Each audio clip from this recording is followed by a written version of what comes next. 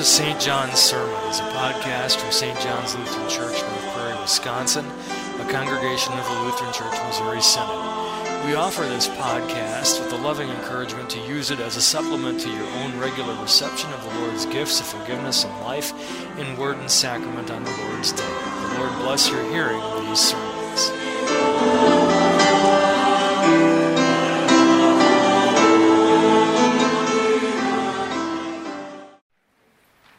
The Holy Gospel according to St. Luke, the 13th chapter. Glory to you, O Lord. There were some present at that very time who told Jesus about the Galileans whose blood Pilate had mingled with their sacrifices. And Jesus answered them, "Do you think that these Galileans were worse sinners than all the other Galileans because they suffered in this way? No, I tell you, but unless you repent, you will all likewise perish. Or those 18 on whom the tower in Siloam fell and killed them, do you think that they were worse offenders than all the others who lived in Jerusalem? No, I tell you, but unless you repent, you will all likewise perish." And he told this parable. A man had a fig tree planted in his vineyard, and he came seeking fruit on it and found none. And he said to the vine dresser, "Look, for 3 years now I have come seeking fruit on this fig tree, and I find none. Cut it down. Why should it use up the ground?" And he answered him, "Sir, let it alone this year also until I dig around it and put on manure. Then if it should bear fruit next year, well and good. But if not, you can cut it down." This is the gospel of the Lord.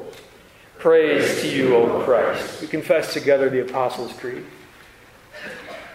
I believe in God the Father Almighty, maker of heaven and earth, and in Jesus Christ, his only Son, our Lord, who was conceived by the Holy Spirit, born of the Virgin Mary, suffered under Pontius Pilate, was crucified, died, and was buried. He descended into hell. The third day he rose again from the dead. He ascended into heaven and sits at the right hand of God the Father Almighty. From thence he will come to judge the living and the dead. I believe in the Holy Spirit, the holy Christian Church, the communion of saints, the forgiveness of sins, the resurrection of the body, and the life everlasting. Amen. Congregation, may be seated.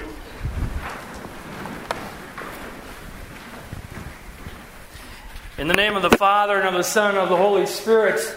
Amen. It's an election year. Don't need to tell you that. And it seems like in an election year, we get our every 4-year opportunity to curse the very same thing we think will save us. I don't know what it is, but we all complain about politics, right? Don't we all? We all think they're all crooked. I was watching Forrest Gump Friday night. I hadn't watched that movie in years. We put it on because we have a 2-movie Friday night, and it was the late movie. And there's that scene from the early part of the movie where young Forrest is with his mom, Sally Field, at the doctor's office, being fitted for metal braces around his legs, and the doctor says to Sally Field, "Well, Mrs. Gump, he's got legs that are strong as an ox, but his back is as crooked as a politician."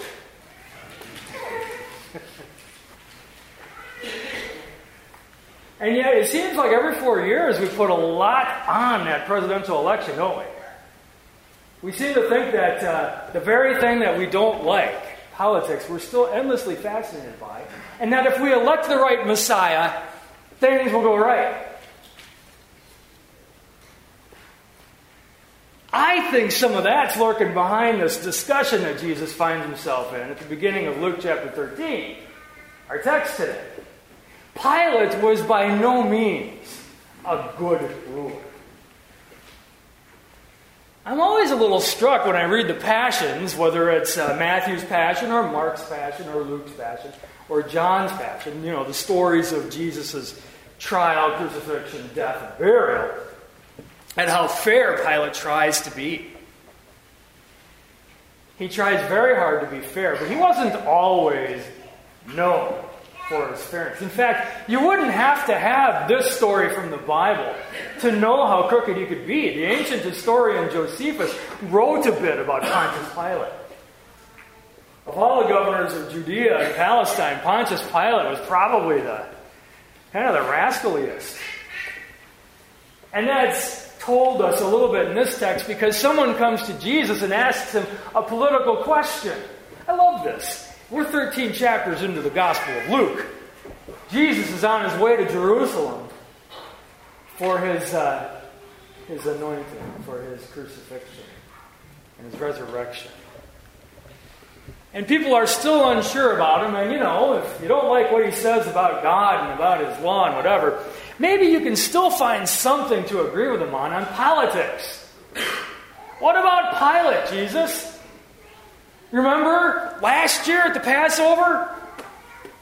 And the story also involves Galilean Jews, which is what Jesus is, trying to elicit maybe some kind of a political response from Jesus and some kind of an emotional response from Jesus. We want Jesus to be a political deliverer. And maybe if we can get him to badmouth Pilate, we can get what we want. A political deliverer. It was Galilean Jews that got slaughtered in the shadow of the temple a year earlier by Pilate. Their blood got mingled with the sacrifices. I know it sounds a little grotesque, but this is what's brought to Jesus. And if it had happened to us, we would have been controversialized by it. If you had been a first century Jew, especially a first century Galilean Jew, this would have made you angry. Rome had been pretty good to you for the most part, but once in a while, Rome was Rome. And you didn't like it. That's true of us too. Sometimes our rulers can be pretty good to us. They can look out for our freedoms and protect us, but sometimes they act like the rulers. And we don't like that. And Jesus resists the temptations that must have been lurking behind this little story. He doesn't go there. He doesn't go into a discussion of politics.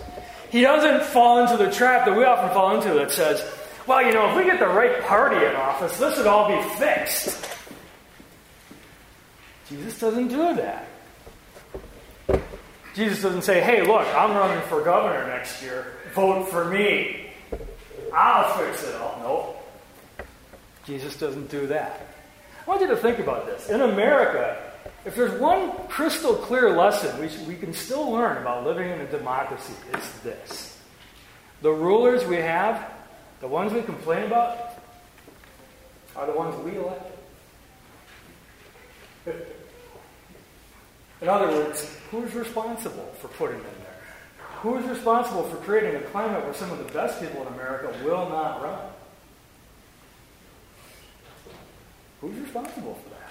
We've kind of created this mess. It all inevitably falls back to us, and that's where Jesus goes. Jesus doesn't let the politics of the situation enter into it. He doesn't take the opportunity to slap Pilate. He could have. And he doesn't take the opportunity to say, well, they may be my brother Galileans, but I don't agree with every Wisconsinite either.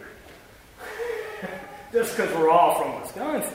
Just because we're all from North Prairie, or Dowsett, or Mukwonago. He doesn't do that either. He says, watch out. Take care of your own house. Don't worry about the politics. In fact, it's kind of a strong statement. It doesn't sound that strong, but think about it for just a second. Unless you, what does he say? He says, unless you repent, you all will perish the same way. The same way as those Galileans did. Or, you might say more broadly, unless we live the life of repentance, we stand to perish eternally for our sins. In other words, the best thing for Christians to do if they want to help our nation, for instance, is look inward. Repent of the sins that so badly hinder us in our lives in the world, in our lives as citizens of the United States. In fact, the best thing we can do is live repentance. The world is always kind of castigating us for being self-righteous. Okay. So let's not be self-righteous. That is, by the way, the gist of a big part of the Old Testament reading that Aaron read before. It was just simply that if you want to live by your own righteousness, you won't. So, to quote Luther, be a sinner. Don't wear that proudly. Don't rejoice and, hey, look what I did today. I really messed up my life and made someone else's life miserable. Yeah, yay me. No, that's not what it's saying. What it's saying is, don't waste your time denying that you've done it, or that you may have done it. Stand before God as you are. Stand before other people as you are. Live this life of repentance. You see, in the Gospel of Luke, what's very interesting is that the people who have it right don't have it right. Luke is sometimes called the gospel for the outsider. The gospel for the one who, for all intents and purposes, thinks God has given up on him. But God never gives up on the one who's honest with him about their lives. God doesn't give up on a swindling tax collector like Zacchaeus in Luke 19. Or another swindling tax collector like Matthew, who gets the privilege of being one of the 12. God doesn't give up on Roman centurions who are capable of violence, whose slaves are dying, but rather heals them, like in Luke 7. God doesn't give up on the one sheep that is lost. And if you thought you were part of the 99 who weren't, that's not what you were saying in the confession of sin. You came into church this morning saying, I'm lost. I'm the one. And Jesus found you with his absolution, maybe not. Jesus will find you again in his body and blood. And that, my friends, solves all problems. We're but strangers here. We've got a new heavens and a new earth that we are looking forward to, where all this politics is going to be gone. It's not about electing the right leader. We're probably not going to do that. And a lot of times when we did, we didn't realize we were doing it. That's not the solution. The solution is not that I can be a better person. The solution is not that if we have the right party in power, that'll save things. The solution is not that the other person needs to change. The solution is that this needs to change, and I can't do it. But Christ does. Christ's word speaks a word of law to us and says, you know what? The mess of this world is human created, and we all have a role in it. So there's no point looking at the other person, or no point looking at a political leader, or there's no point looking at any sort of self-proclaimed Messiah. The only point is to look back inward at ourselves and see it and recognize it and stand before our God and receive the forgiveness of sins, having confessed those sins to him. Because without that, all of us will likewise perish. This is a boat that's going down unless Christ is in it. Unless Christ stands in it. One of our members recently went to Israel, and I loved it. I got a text from Israel. That's just so cool. We live in this day and age where that can happen. It was a picture of a first century fishing boat, the type that Jesus would stand in. I don't know if you realize just how narrow these boats are. They're not a lot narrower than this aisle. Not a lot wider than this aisle. Maybe not even wider. We got the proportions of the picture right. He's standing in these things with the fishermen. And how do they keep getting back to shore safely in a boat that narrow and that long? Well, when Jesus stepped into Peter's boat, he was the captain. And Peter recognized it in Luke chapter 5, the same gospel. got down on his knees and saw a miraculous catch of fish and said, "Go away from me, Lord, I am a sinful man." Excellent response. That's the way we should stand before our Lord. That's what Jesus is talking about here in Luke 13. Not pretending that we have the solutions, not pretending that the solution would happen if the other person changed, not pretending that if we get the right party in power, the right ruler in power, things will change, but remembering that things change when this changes. When this heart changes, things change. And we don't change it. God's Word does. God's Word speaks to you where you're at.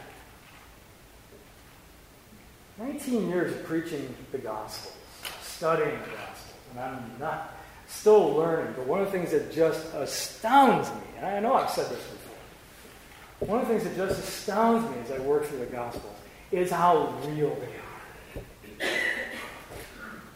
One of the things that astounds me is how Jesus, in these words in Luke 13, is speaking right at your heart. It's not Pastor Torkelson preaching right at your heart. It's Him. He knows we don't do repentance well. But He also knows that coming before Him humbly and recognizing the sin in here is the route to life. To new life. Eternal life. And He recognizes that the only way that can happen is if He puts His Word in front of you and causes you to look inward. Because this world will change. This nation would change if we would. The reality is we don't do that easily. If we do it at all. This nation would change too. If we would let Christ speak to us, not just to the other person. So Jesus they try to suck Jesus into a political question. I'm not sure why. I'm not sure as I look at this. It doesn't say that it was the Pharisees who did this, so I don't know if they were trying to test him or not, or if they were trying to find something to agree with him on. After all, it's easy for Republicans to agree with Republicans. But Jesus didn't go there. He went kind of right back at the people who approached him and said, just because that wasn't you that got slaughtered, doesn't mean it couldn't be. Repent now. The parable basically just fills in the rest of the story. Jesus is here to dig around our trees, to see that they produce the fruits of repentance and faith. Jesus is here on His hands and knees, making sure that you do not leave this building unrewarded, that you do not leave this building unforgiven, that you, who come forward humbly as sinners, get life, not death. The time you have in this life, and there's a time element to the parable, the time you have in this life is the time to get that gift. To get that life. Because you don't know how long that time's going to be, right? So, hear what Jesus says. Here it is, right here, right now, for you. And that sets all things right. You want the solution? It's right in front of you. So come on forward joyfully on this beautiful February day. And come on forward joyfully on all the ugly days that sometimes we have church too. Because there's the solution. Right in front of you. In the name of the Father, and of the Son, and of the Holy Spirit. Amen. We'll sing the sermon hymn. I will.